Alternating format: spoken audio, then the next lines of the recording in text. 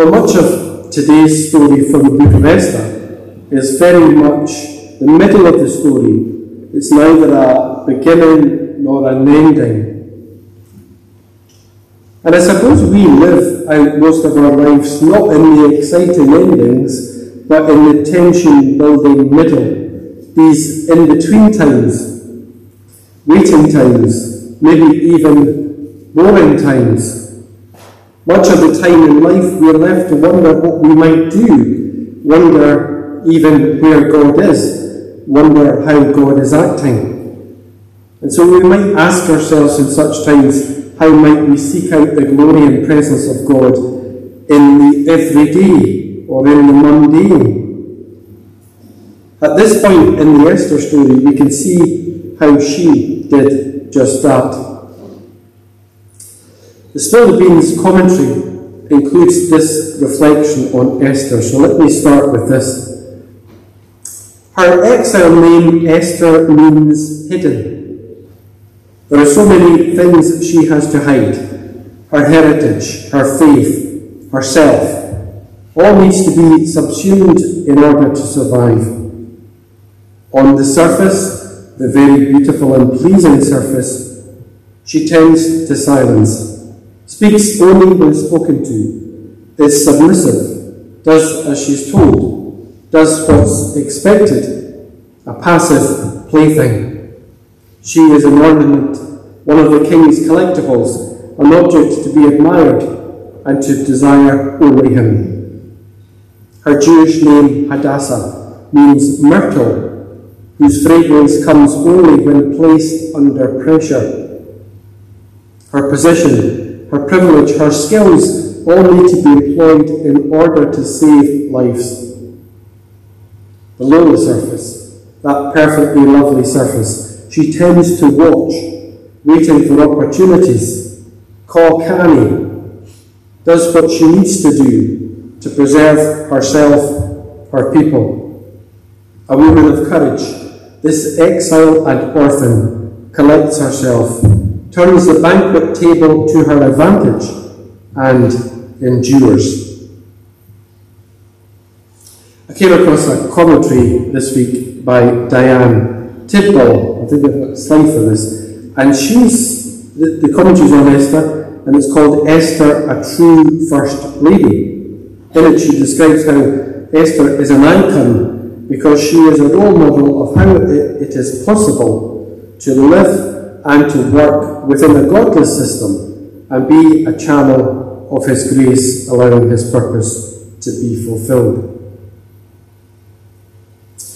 We can see in the book of Esther how Esther risks her life to go into the presence of the king, her husband of sorts, and to enter into that place of excessive feasting in order to help save her people.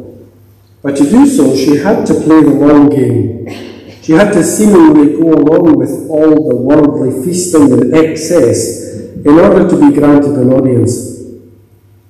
Esther reveals herself as the coolest of operators, seeking to follow God's leading. She fasted, prayed, prepared, and waited for the right time to act. The king, having had his fill of wine, sounds like King Herod in Jesus' time, when Herod, remember, promises the daughter of Herodias up to half his kingdom, and she, with her mother's help, goes on to demand the head of John the Baptist. Likewise, Esther is promised up to half the kingdom of Xerxes. Just say what you want and it will be yours. We can almost hear Jesus saying, "You fool, this very night your life will be demanded of you." Esther manages to lure the king in further by giving him what she knew he'd want, more feasting, another banquet. And so Haman is invited into the plot, lured in by the tempting promise of food and drink and adoration. But anything less than complete adoration isn't enough for Haman, not while Mordecai the Jew neither rises nor trembles before him. Despite being invited to dine with the king, it wasn't enough for Haman as long as Mordecai was around. And so he takes advice from those he knows will tell him what he wants to hear. His wife and friends counsel him with words he agrees with, and preparations are made for Mordecai to be hanged. Little did he know that the very gallows he had built would prove to be the means of his own end. He was constructing his own punishment. Again, you might hear Jesus, by the measure you use, so it will be measured to you. Or those who live by the sword die by the sword. Diane Tidwell says in her commentary about this, there is a reminder in this part of the events of Esther that we should choose our friends with care, particularly if we are in leadership. Be careful when you receive compliments from friends. Are they speaking the truth or what you want to hear? She goes on to advise that when we have important decisions to make or need advice, we need to have the confidence and the courage to ask people whose comments won't be tainted by self-interest, loyalty, or an unwillingness to disappoint. But back to Esther. Mordecai must have felt that he'd had his life saved from death. Esther's courage had been key. She'd indeed been there for such a time as this, and God had worked through her to save his people. God's favour was there to be seen in that ancient story, even though God's name is not quoted.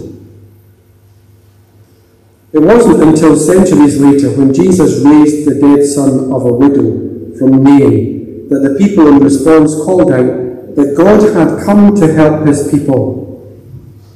When Jesus raised her only son from the dead in front of the crowd, the people were amazed and declared that God's favour was truly upon his people. The book of Esther might not mention God by name, but God is present indeed. So what else might we learn from these stories of salvation and life?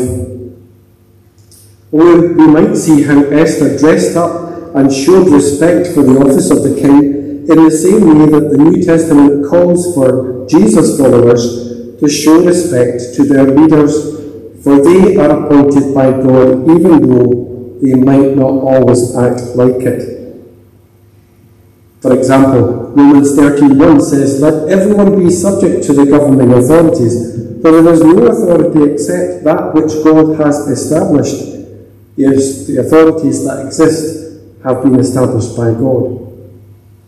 Or as 1 Peter puts it, show proper respect to everyone, love the family of believers, fear God, honour the emperor. And 1 Corinthians 9, "I have become all things to all people, so that by all possible means I might save some." Or we might take wisdom from Proverbs 18:16. A gift opens the way and ushers the giver into the presence of the great. So who knows, if you send the king a gift, you might get an invitation for tea. Esther employed all of these skills. So did Jesus, and so might we. Let's pray together. Lord, we thank you that even though we can't see you at work, you are at work. And so may we act like you're always present, and that you're always working towards good and life and salvation and wholeness and peace.